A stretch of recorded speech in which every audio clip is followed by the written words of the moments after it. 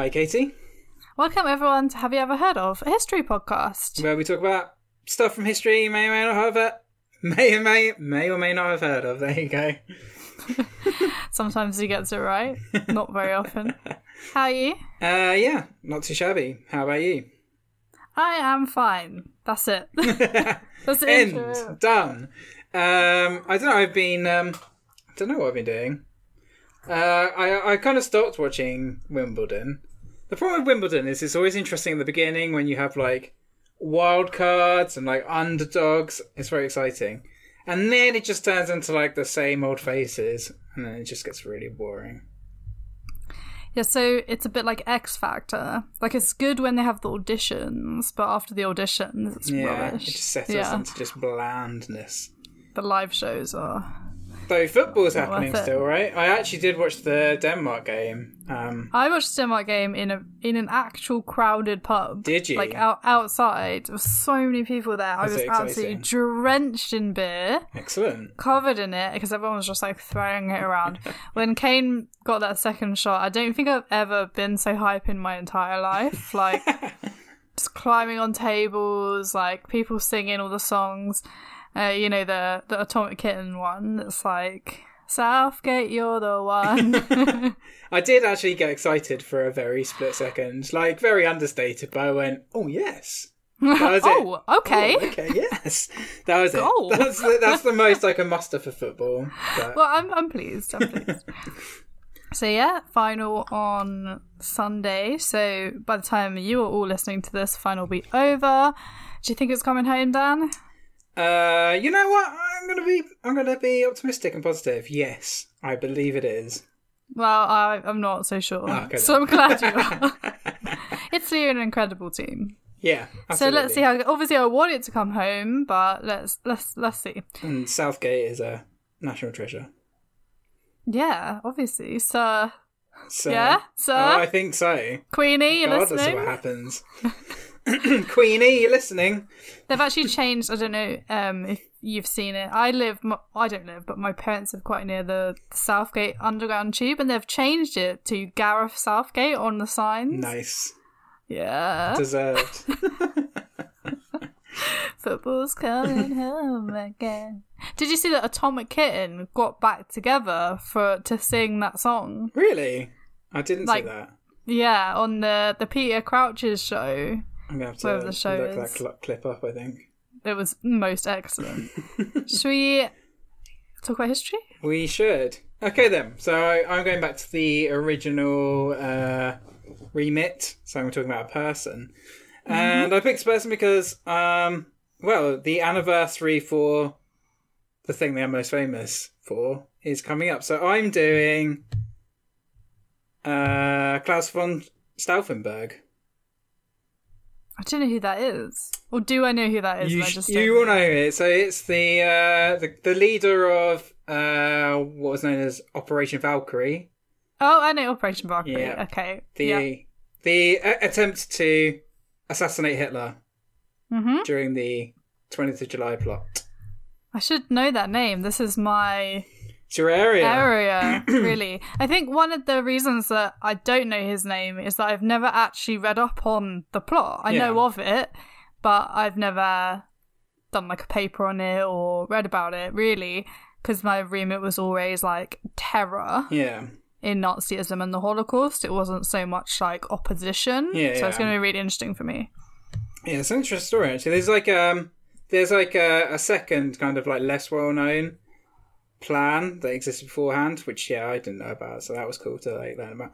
But yeah, so this episode should be coming out exactly 1 week before the anniversary, so Nice. that should be cool. Right, so let's get started. So Klaus von Stauffenberg was born on the 15th of November 1907 in Castle Yettingen. Sounds right. Yettingen. Castle Yettingen, between Ulm and Augsburg, in the eastern part of Swabia. So it was that was their castle, by the way, because they are full-on aristocratic. Nice. Love a castle. A huge, full-on, actual medieval castle. So he was the third of four sons. So this included twins, Berthold and Alexander, and his own twin brother, Konrad Maria. Unfortunately, Konrad would die just one day after his birth, so he never got to live with his twin, unfortunately. So Klaus actually wasn't given the name von Stauffenberg. Rather, that's his aristocratic name or his title. So his christened name was Klaus Philipp Maria Justinian. That's quite a mouthful. Yep. So von Stauffenberg essentially translates to of Stauffenberg or like Count of Stauffenberg. So, the Stauffenberg family is one of the oldest and most distinguished aristocratic Catholic families in southern Germany. And they are still going today. Hey guys. Welcome. So as a young man, Stauffenberg grew up under the influence of Catholicism, though his family were non-practicing. So he had a liberal education at the 250-year-old Eberhard Ludwig Grammar School in Stuttgart. He is said to have been literarily inclined and became attracted to the ideas of poet Stephan George. Then held an to quote Historica, I've forgotten to write down who said this, but never mind. Then held an extraordinary esteem by an impressionable circle of young admirers, strangely captivated by his vague neoconservative cultural mysticism, which looked away from the sterilities of bourgeois existence towards a new elite of aristocratic aestheticism, godliness, and manliness. So manly. So manly. So basically, I'm just like picturing like very Putin-esque kind of like outlook. Walking like around when he's like shirtless. Yeah, exactly. Riding just a horse. like riding a horse, doing a bit of judo. Judo throw COVID virus, that sort of stuff. So, interestingly, Stephan George was considered a massive influence by the Nazis, who used a lot of his concepts, such as the Thousand-Year Reich and the Fire of the Blood. However, George would become to test the racial theories, especially the notion of the Nordic Superman that the Nazis pushed. And after the assumption of power by the Nazis in 1933, Joseph Goebbels offered him the presidency of a new Academy of the Arts, which he refused. After this, he ended up living in exile in Switzerland until his death. So he was, despite kind of like overlaps in his kind of like crazy neoconservative outlook and that of the Nazis, yeah, he fled the Nazis. So Klaus was a devout Christian, so he found inspiration in the writings of the medieval theologian Thomas Aquinas. He was also quite the looker, apparently, being tall and very handsome, though he's said to be prone to illness and was not very physically strong. Maybe that's why his twin died, I guess. Maybe, yeah. So despite his literary inclinations, he decided on a career in the army, which surprised many. In 1926, he joined the family's traditional regiment of the 17th Cavalry Regiment. As an officer in Bamberg, his regiment eventually became part of the 1st Light Division under General Erich Hoepner. So that's kind of a Panzer Division, but not a full Panzer Division, basically. Like a mechanized light tank division. So initially, Klaus was impressed with Hitler, like almost all other members of the officer corps and aristocrats. Yeah. So the officers, as you know, were not fans of the old Weimar, too liberal for their conservative bones. A friend of Stauffenberg said of Klaus that after Hitler gained power, he was delighted that the people rose up against the chains of the Versailles Treaty. The misery of unemployment was eliminated through the creation of work, and other measures providing social relief for the working population were initiated. So, kind of like that old chestnut, people... It's like, he was part of the general aristocratic class that were happy about the changes that Hitler was making in society. Another friend said Stauffenberg thought Hitler, despite all the low qualities in his nature, had expressed fundamental and genuine longings for a revival.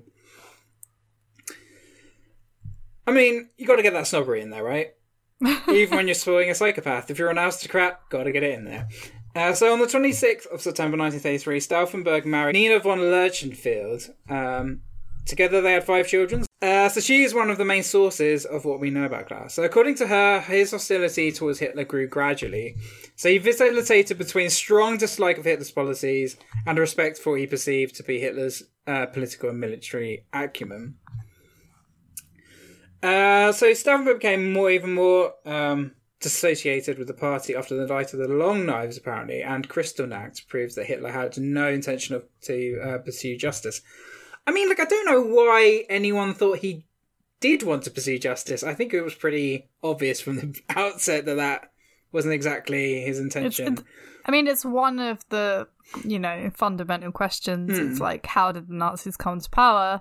And, I wrote an essay on this, and part of that was terror, part of that was a lot of different elections happening in very quick succession, so building up support.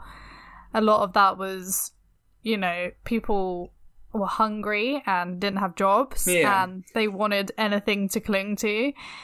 And a part of that was our fault because of the Treaty of Versailles. Yeah, I guess that's kind of the aspect of justice that he's probably emphasising. I think so. He just continually broke the Treaty of Versailles. Yeah. The thing is, he managed to bring people jobs by breaking the Treaty of Versailles because the jobs he was bringing were gearing towards war. So people were getting jobs and they were being fed, but illegally. The Night of the Long Knives and Kristallnacht are internal events. That's true. So so that must be him thinking actual law and order in the country. I suppose there was kind of lawlessness under the Weimar, but that was lawlessness majorly perpetrated by far right parties like Hitler's, along with the communists, but just fighting each other. So he was one of terror. one of the perpetrators of this. So it's kind of a strange position that a lot of these aristocrats took. Anyway, moving on. So in regards to his anti-Semitism, the historiography is mixed. So according to historian Anton Gill, the author of An Honourable Defeat, A History of German Resistance to Hitler, he said Stauffenberg's character seems to have been completely free of any racism whatsoever. I mean, I think that is just an idealized version of of him, really. Others have said that he largely agreed with Hitler's racist policies, but rather just thought they went too far. I mean, considering the time, I reckon that's probably where he was. Yeah. It's always an interesting subject. Do actions, or attempted actions in this case, make up for detestable character flaws? Do we take into account context? I mean, at the moment, no, I don't think, but in more sensible times, this would be an interesting debate. More sensible times. It's obviously, yeah. Obviously it's going to be a little from column A and a little from column B, but anyway, whatever's, moving on. So generally historians do agree that he detested the growing and systematic ill-treatment of Jews, which offended Stauffenberg's strong sense of Catholic morality and justice. So he didn't like the violence, even though he might have held kind of detestable views himself. So as a result of the Munich Agreement, Stauffenberg's regiment moved into Sudetenland, in 1938. So when Hitler ordered the German army to enter Prague on the 15th of March 1939, Stauffenberg is said to have strongly disapproved, fearing it would result in unnecessary war. He told a friend that the fool is headed for war. So at this point, he's just an armchair critic. Basically, yeah. So he's in the army. He's kind of enacting a lot of the stuff because he's part of the regiment. So taking pride. Yeah, but he's just sitting in his armchair being yeah, he's just saying it to his friends. Didn't really agree with this. Yeah, which is quite dangerous in and of itself. I suppose it is at this time for sure. Yeah, but still But it's not done anything overt. I mean, even thinking it was dangerous at this time. Yeah. Dodge police. See, Alone in Berlin.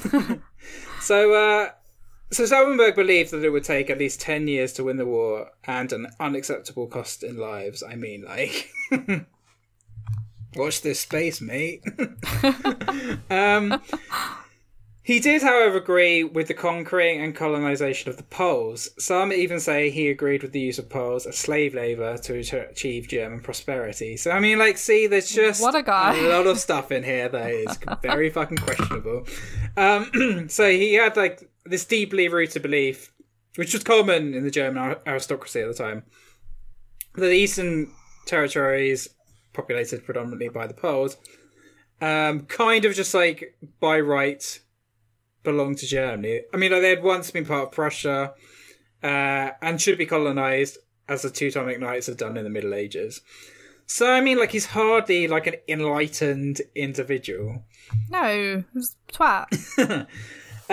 One source has him saying, it is essential that we begin the systematic colonisation in Poland, but I have no fear that this will not occur. So, I mean, yeah. So despite this view, he became concerned about the way Poles were treated or murdered during the occupation. So around this time, he started to associate with the Kreisau circles, which included his cousin, Peter von Württemberg, and his uncle, Nicholas Graf von Uexküll Gyllenband, who urged him to join the resistance against Hitler. So he's basically, his family were very deep in the resistance. Okay. Also included his brothers, who, meet quite a harsh fate, but we'll get into that later. So despite his sympathy for the resistance and growing dislike of Hitler, he refused to dedicate himself to the resistance at this point, though he was in contact with them. So in 1940, he fought with the 6th Panzer Division when it invaded France in May 1940, winning the Iron Cross First Class for his efforts. So he was like a frontline commander, took part in like dangerous action, like a good soldier. So Stauffenberg then took part in Operation Barbarossa. So in this role, he witnessed firsthand the countless atrocities committed by the SS. According to his friend Major Joachim Kuln, Stauffenberg told him in August 1942 that they are shooting Jews in masses. These crimes must not be allowed to continue. He commented openly on the ill treatment of the Jews during the summer of 1942, which was a dangerous thing to do, no doubt. But he's like openly kind of criticizing all of this to high command staff now. Up until this point, Stauffenberg had not engaged in any coup planning. So this changed after his experiences in Russia, as author of plotting Hitler's death rise. It was at this time Stauffenberg resolved to do anything in his power to remove Hitler and overthrow the regime. So it took like 2 years, basically, for him to commit to this. But before things could progress too much further, Klaus was promoted to the rank of Lieutenant Colonel and sent to Africa to join the 10th Panzer Division in its operations. So here, tragedy would befall him. Stauffenberg was a very hands-on commander, would drive from one unit to the other to direct their movement rather than just radioing them from like an HQ. So on the 7th of April 1943, his vehicle was part of a column strafed by a P-40 Kitty Hawk fighter bomber. So he received multiple severe wounds, taking damage to the hands, knee, and face. So Stauffenberg lost his left eye, his right hand, and 2 fingers on his left hand. Oh, gosh. Pretty There's only 3 fingers left. Yeah, that's it. That's all the digits he has now. He can only... What can you do with 3 fingers? You can only, like, I don't know, pinch things. Yeah. You can still click. I mean, he's like... like a cartoon character. No, Simpsons have 4, don't they? Yeah. So doesn't even have Simpsons fingers. Oh, what? Harsh Poor times. guy. Harsh. He took it well, though. He joked to his friends that he never really knew what to do with so many fingers when he still had all of them. I mean, keeping that. Play the piano. You know, type on a keyboard. Yeah, right. I mean, I think he's probably right-handed, so... Yeah, chop pepper. And 2 hands. Do the things that he needs to do to wash your body. To assassinate Hitler, as we'll come to find. So for his injuries, Stauffenberg was awarded the Wound Badge in gold and spent 3 months in hospital. So upon leaving hospital, he started taking part in the resistance activities in earnest. So do you think that this experience with his injury pushed him forward a bit? Definitely. I think there was a little bit of bitterness there, even though he does seem to be quite jovial about it. So in September 1943, he was propositioned by his fellow conspirators with a plan, Operation Valkyrie. So as part of this, he was transferred to the headquarters of the Ersatz Heer, or the Replacement Army. So this organisation is basically charged with training soldiers to reinforce the first-line divisions of the front. So, and is located in Berlin. So interestingly, Operation Valkyrie had received the blessing of Hitler. The operation that was taken down had received... Hang on, that took a second to sink in. That's because it basically was kind of a slightly different operation in Hitler's eyes. So basically it was a contingency measure to let the replacement army assume control over the Reich in event that that internal disturbances blocked communications to the military high command. So if there was kind of like... I think it's because Hitler was like quite paranoid, as you know.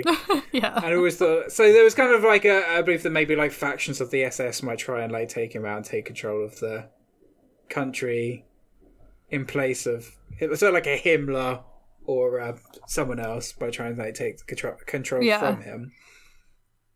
Or it might be just like some other attack, like an Allied attack or something. But it was just like a way of having the Wehrmacht, which was supposed to be loyal to Hitler rather than Germany, to take the country. But the way these commanders saw it was that it was really a plan to be used against Hitler and the whole Nazi hierarchy. So, a detailed military plan was developed by Stauffenberg and the others, not only to occupy Berlin, but to take the different headquarters of the German armies and Hitler's bunker in East Prussia as well by military force. All they needed was Hitler out of the way. So, the original assassination was supposed to take place in November 1943, so like way earlier, at the Walslair in East Prussia, and was to be undertaken by a young officer named Axel von den Busche. That is a good name. That's a well good name. That's a strong German name. So in 1942, Busche had witnessed by chance an SS-organised massacre of more than 3,000 Jewish civilians at the old Dubno airport. So this experience traumatised him for life and turned him decidedly against Hitler. After this experience, he declared that there were only 3 ways left to preserve his honour as an officer: to die in battle, to desert, or to rebel against the government that had ordered this and other massacres. He chose option 3. Good man. So he justified his intention to kill Hitler by his legal right to defend others against unlawful, ongoing criminal attacks. And so, encouraged by Stauffenberg, Busche agreed to undertake a suicide bombing to kill Hitler. So he was going to give himself up for this, unlike Stauffenberg. Stauffenberg doesn't do that, as we'll find out. But this guy was going to blow himself. So Hitler basically was due to inspect new army winter uniforms at the Walslair. So basically this was going to be the weirdest, darkest catwalk exercise ever. Just getting some Nazi soldiers to strut their stuff. So Busche was over 2 meters tall, blonde, blue-eyed, to basically exemplified the look of Hitler's Nordic Superman, making him an ideal model for the uniforms.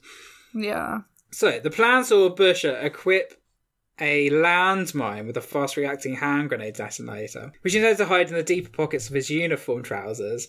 He then detonated the bomb while embracing Hitler, thus killing them both. I mean, in the words of Regent Prince George, Blackadder, what a pair of trousers. What a pair of trousers. Unfortunately, we managed to fuck up this plan. The viewing was scheduled for the 16th of November 1943. However, the night before, the railway truck containing all the new uniforms was destroyed by an Allied air raid in Berlin. Oh, well done. Well done, guys. Jesus Christ. It's just uniforms. Pick a better target, guys. So, on the 18th, Busche returned to his unit on the Eastern Front where he was wounded and lost one of his legs. Game over. It was really difficult to walk the catwalk with one leg. It's just...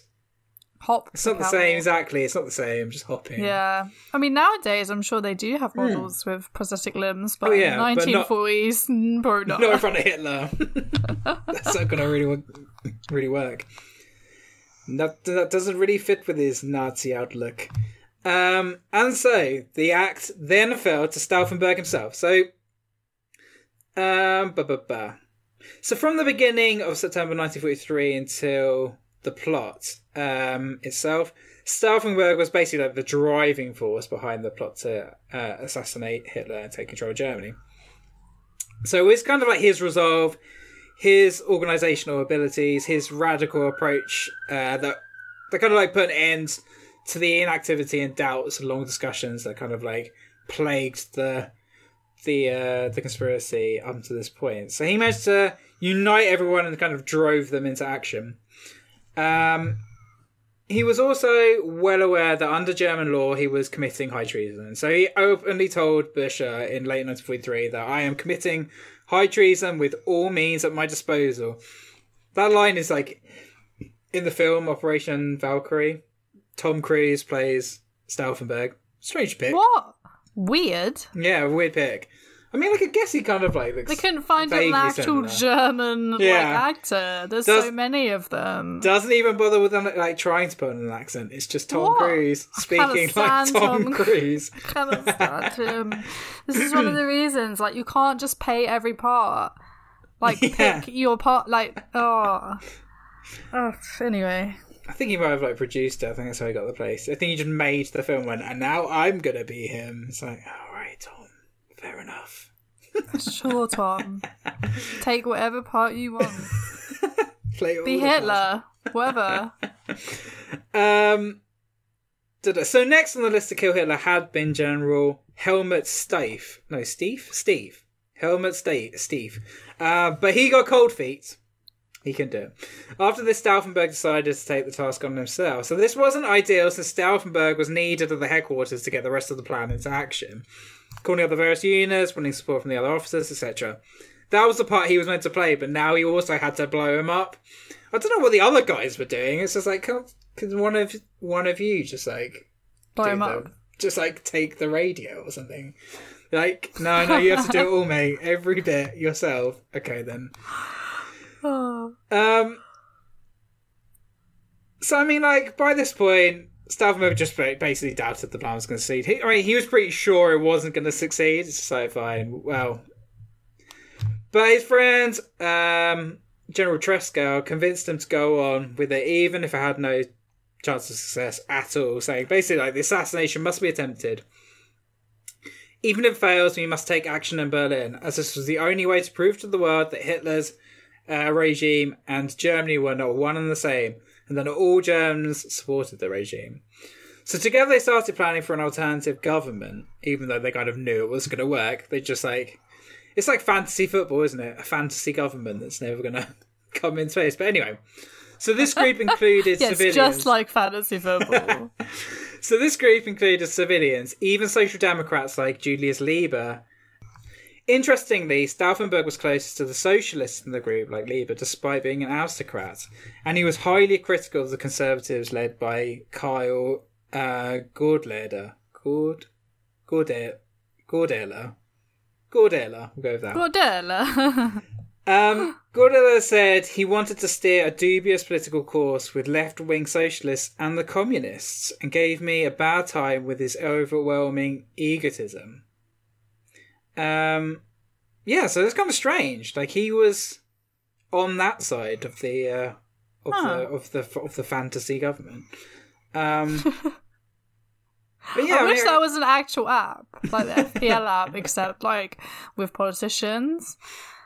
It's just like, what would your and then like you get points every time they, I don't know, like move into a new role. I don't know how it would work. Somebody create that app for me. Thanks. Someone design that. But yeah, I guess it's kind of like typical of that of history, really. The loathing of liberalism and bourgeois bohemianism represented by the Weimar. But that could still translate into an affection for socialism and communism. But I mean, I guess you see that sometimes, like social kind of like socially like conservative aspects of kind of like socialist movements and communist movements. I mean, like, the Soviet Union was hardly like liberal, which I think people seem to forget. Anyway, so let's move on to the assassination attempt itself. So, like with Bush, Stauffenberg decided to kill Hitler with a bomb. So the plan was to plant an explosive during one of Hitler's briefings, which Stauffenberg would be invited to as a senior staff officer of the replacement army. So that's his invitation. Yep. So Stauffenberg attended his first meeting with Hitler on the 6th of July, and he had the bomb with him, but he didn't plant it. It's believed that the plan had originally called for Himmler and Goering to be present. So for this reason, the date of the attack was pushed back twice. So basically, like, Himmler and Goering rarely attended briefings with Hitler. They would just kind of like send their lackeys instead, who would like brief them later on. Too big for the meetings. We all know that. We've all worked in companies where like the other managers don't turn up to meetings. Too busy to turn up to the meeting. Too busy. I'm busy too, mate. But sending I'm here. Motivational emails. Yeah, I actually have work to do. Have you had those managers who like send just send motivational emails, and you're like, I know how much you get paid. To just sit in your office and not go to meetings. So no one to wait around any longer. Stauffenberg decided to do the deed on the 15th of July in 1944. However, he didn't because he had problems fusing his bomb. This is where his three fingers come in. So since he only had those three fingers, he had to use a pair of pliers to kind of fuse this. Certainly this would have been seen. It has been plain that if he bent down to his briefcase and begun to open it with his three fingers, someone certainly would have come to assistance, lifted it onto the table, helped him take out his papers, and, revealed the big bomb. There's a massive bomb in it. Here's your papers. Oh, there seems to be a big bomb in your briefcase. What is this, like, ticking device? So basically he decided he needed help. In steps his adjutant, Werner von Haeften. Haften? Haeften or Haften? It's one of those. Haften, probably, depending on if there's an umlaut. There's an umlaut, but I don't know if it's just not there because of... Your shit notes. Yeah, my shit notes, exactly. My questionable notes. So on the 20th of July, so with him on board, on the 20th of July 1944, Stauffenberg and Haeften left Berlin to meet with Hitler at the Wall there once again. After a 2-hour flight from Berlin, they landed at Rastenburg at 10:15 in the morning. Stauffenberg had a briefing with Field Marshal Wilhelm Keitel, that little puppet, Chief of the Chief of the Armed Forces High Command, at 11:30. As soon as that meeting was over, Stauffenberg met up with Haften, who was carrying the 2 bombs in his briefcase. Together they went to the toilet to set the time fuses, but they only had time to prepare the 1 bomb when they were interrupted by a junior officer who told them that the 12:30 meeting with Hitler was about to start. It was then that Stauffenberg made the fatal decision to place one of the bombs in his briefcase and give the other one back to Haften. Had the second device, even without the charge being set, been placed in Stauffenberg's bag with the other one, it would have been enough, definitely, like most certainly, to have wiped out like everyone in that room. Yeah, it's a rookie mistake.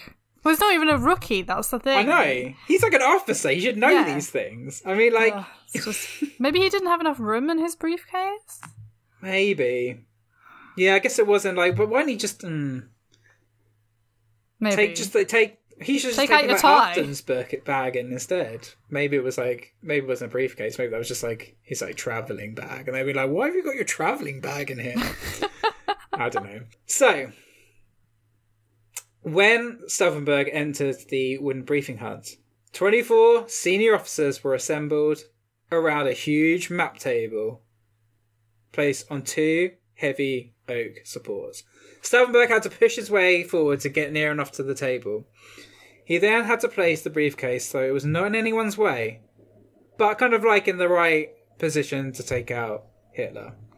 So he placed the bomb at the right-hand corner of the table, which was not the most optimum position. I don't know why he put it there. After a few minutes, Stauffenberg excused himself, saying that he had to take a telephone call from Berlin. So there was continual coming and going during the briefing conferences, so this didn't raise any suspicions. Stauffenberg and Houghton then went straight to the building about 200 yards away, consisting of bunkers and reinforced huts. So they wanted to be safe from this explosion. Shortly afterwards, eyewitnesses record a deafening crack shattered the midday quiet, and a bluish-yellow flame rocketed skywards. A dark plume of smoke rose and hung in the air over the wreckage of the briefing barracks. Shards of glass, wood, and fiberboard swirled about, and the scorched pieces of paper and insulation rained down. Stauffenberg and Houghton observed a body covered with Hitler's cloak being carried out of the briefing hut on a stretcher, and assumed he'd been killed. They got into a car, but luckily the alarm had not yet been given when they reached guard post 1. The lieutenant in charge, who had heard the blast, stopped the car and asked to see their papers. Stauffenberg, like the perfect Prussian aristocratic officer that he was, demanded that he must go to the airfield at once and ordered the soldiers to open the gate. After a short pause, the lieutenant let them go. According to eyewitness testimony and the subsequent investigation by the Gestapo, Stauffenberg's briefcase containing the bomb had been moved further under the conference table in the last seconds before the explosion, in order to provide additional room for the participants around the table. So consequently, the table acted as a partial shield, protecting Hitler from the full force of the blast, sparing him serious injury or death. So it basically just injured his arm. That was it. He got a bit of a graze on the arm, and that was it. So not knowing that Hitler was still alive, Stauffenberg raced to Berlin to enact the second part of the plan. So basically, the officers, when putting together Operation Valkyrie, had failed to consider the possibility that Hitler might survive whatever attack they kind of perpetrate against him. So then, between them, the officers decided it would be best just to wait and do nothing. Basically, just behave routinely, follow their everyday habits. So in other words, the officers decided it would be best just to wuss out. Yep. Stauffenberg arrived back in Berlin and went straight to see General Friedrich Fromm. So Stauffenberg insisted that Hitler was dead. Fromm replied that he had just learned from Field Marshal Keitel, the little puppet, that Hitler had survived the bomb attack. Stauffenberg replied, "Field Marshal Keitel is lying as usual. I myself saw Hitler being carried out dead." He then admitted, so basically Fromm didn't know this yet, but he then admitted that he had planted the bomb himself. Fromm became very angry and declared that all conspirators were now under arrest. However, Stauffenberg retorted that, on the contrary, it is us who are now in control and you who are under arrest. So shortly after the assassination attempts, Joseph Goebbels had broadcast over German radio, assuring the public that Hitler was alive and well and they would speak to the nation later that evening, saying, "Today an attempt was made on the Fuhrer's life with explosives. The Fuhrer himself suffered no injuries beyond light burns and bruises. He resumed work immediately." So this kind of shows how badly organised this coup was. Stauffenberg was supposed to direct the army and the guards, who was supposed to have been placed outside Goebbels' door before he could make the broadcast. Although fully equipped soldiers did kind of secure the roads and were set up outside the offices, they came way too late, and they didn't actually stop anyone from moving. It was very half-hearted. No attempt had been made to arrest any of the Nazi leaders or kill them, nor did they secure immediate control of the radio and telephone communication system. So this was surprising, as weeks earlier the original plan had included the seizure of long-distance telephone, the long-distance telephone office, the main telegraph office, the radio broadcasting facilities in and around Berlin, and the central post office. So this had all been accounted for, but none of it had taken place. Later that day, Goebbels told Heinrich Himmler, if they hadn't been so clumsy, they had an enormous chance. What dolts, what childishness. When I think now how I would have handled such a thing, Why didn't they occupy the radio station, spread the wildest lies? Here they put guards in front of my door, but they let me go right ahead and telephone the Fuhrer, mobilise everything. They didn't even silence my telephone. To hold so many trumps and botch it, what beginners. I mean, they screwed up. So sometime between 8 and 9 p.m, the cordon that the conspirators had established around the government quarter was lifted. Military units that had initially supported the conspirators were switching loyalties back to the Nazis. By 10 p.m, forces loyal to the government were able to seize control of the replacement army officers in central Berlin, overpowering the rebels after a brief shootout during which Stauffenberg was wounded in the shoulder. General Fromm was then released, and Stauffenberg and his followers were then taken prisoner. Those arrested included Colonel General Ludwig Beck, Colonel General Erich Hoepner, General Friedrich Albrecht, Colonel Merz von Querheim, and Lieutenant Werner von Haften, so his adjutant, the guy that helped him with the bomb. Yeah. Fromm decided that he would hold an immediate court-martial. So Fromm had essentially been part of the conspiracy, so he wanted to just, cover his ass. He hadn't been, 100% known about it and kind of allowed it to happen. Unsurprisingly, they were all found guilty and sentenced to death. Hoepner, an old friend, was spared to stand further trial later on. Beck requested the right to commit suicide. According to the testimony of Hoepner, Beck was given back his own pistol and he shot himself in the temple, but only managed to give himself a slight head wound. That's horrible. Oh, God. In a state of extreme distress, Beck asked for another gun, and an attendant officer offered him a Mauser. That's a rifle. I don't know what the fuck is going to do that. And apparently the second shot also failed to kill him, so then a sergeant had to then finish Beck off. And then he was given Beck's leather overcoat as a reward? That's really grim. Here you go. Grim. Well done, Sergeant. Have his coat. The condemned men were then taken to the courtyard. Drivers of the vehicles parked in the courtyard were instructed to position them so their headlights would illuminate the scene. General Albrecht was shot first. When it came to Stauffenberg's turn next, he shouted, "Long live free Germany." When the salvo rang out, though, Haften had thrown himself in front of Stauffenberg and so was shot first, saving his officer's life for a moment. The next salvo killed Stauffenberg. Stauffenberg died at 1 a.m. in the morning on the 21st of July 1944. He was just 36 years old. That's how old I'm going to be in a couple of weeks.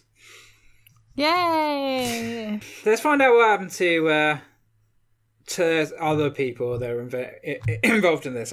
So what are Stauffenberg's family? So Stauffenberg's eldest brother, Berthold Scheck, Graf von Stauffenberg. I mean, these are aristocratic names. So he was tried before Judge President Roland Freisler. I guess you know about this guy. In the Special People's Court. Oh, yeah. Nice. That guy.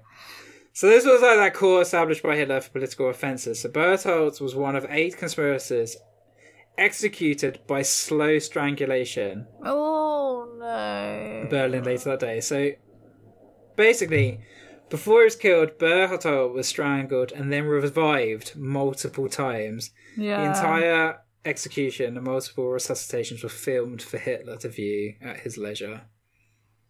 So leisurely. I mean, imagine him with fucking popcorn. That is the sort of fucking sick thing he would do. More than 200 were condemned in show trials and executed. Hitler used the 20th of July plot as an excuse to destroy anyone he feared would oppose him. The traditional military salute from that day forward was replaced with the Nazi salute. Eventually, over 20,000 Germans were killed or sent to concentration camps in the Purge. And there you go. That is Stauffenberg and the attempt to kill Hitler. Oh. Yeah. It's not a good story, is it? No. If only it had succeeded. But I mean, if it had, it's unlikely that the war would have ended. Their demands were ridiculous. They wanted to carry on fighting the East. They wanted to basically keep most of their the territory they conquered in the east. They also wanted to like keep bits of France and like make Alsace-Lorraine like a neutral zone that was like self-governing. And, like there was no way the French would have agreed to that. Like it would have just carried on. I mean, this is like nearly D-Day anyway. Exactly. Yeah. Exactly. Like the Western Allies had already agreed on unconditional surrender. Yeah. So it was never going to go any other way. But yeah. Bad times. Bad times. So what are you doing this weekend? I've got very little plans. I don't know. I was meant to go to like a party, but like since like we've started coming out of lockdown, like I've had quite crazy weekends, and now I think I need a weekend of not drinking because it's affecting my mental health. But I don't know if like it's drinking then being also locked down kind of, and if you translate, it's getting to me. I don't know what I'm going to do this weekend. It basically is the short of it. How about you? Well, my boyfriend's away, so I'm going to go to a friend's house and watch 3 films. Very nice. And marathon. Yeah, on his massive television. And then I'm going to watch football, probably with my parents. And yeah, I'm going to either celebrate or commiserate it coming or not coming home. What 3 films? We're going to watch Old Boy. Nice, good choice. We're going to watch a film called The Possession or something from last year, one of his favourite films last year that I missed. And then those are 2 like horror films. So then we're going to watch Disney film of my choice. Nice. A little bit of light relief to cap it I off. chose horror. Like, I love horror. But yeah, I don't know. There's a couple of Disney films I have never seen. I've never seen Brave. I've never seen Cars. I haven't seen Up. I haven't seen Inside Out. Oh, Up's amazing. So I just feel like it might make me want to die. Yeah, exactly. You need that kind of like little sugary snack after a bit of trauma, don't you, to help get you through it. So I think I might choose Brave. Brave's cool. I like Brave. Okay. So, what do we do now? Oh, yeah. So, if you are at a loose end and you have 5 minutes, why don't you subscribe to this podcast if you haven't already and give us a review? 5 stars would be great, but no pressure. Up to you. Give us what you think we deserve, you know. And if you do leave a review, we'll give you a shout out on the pod. Oh, yes. And follow us on the social medias at Have You Ever Pod. There you go. On Instagram and Twitter. Yes, and see you next time. Bye. Bye.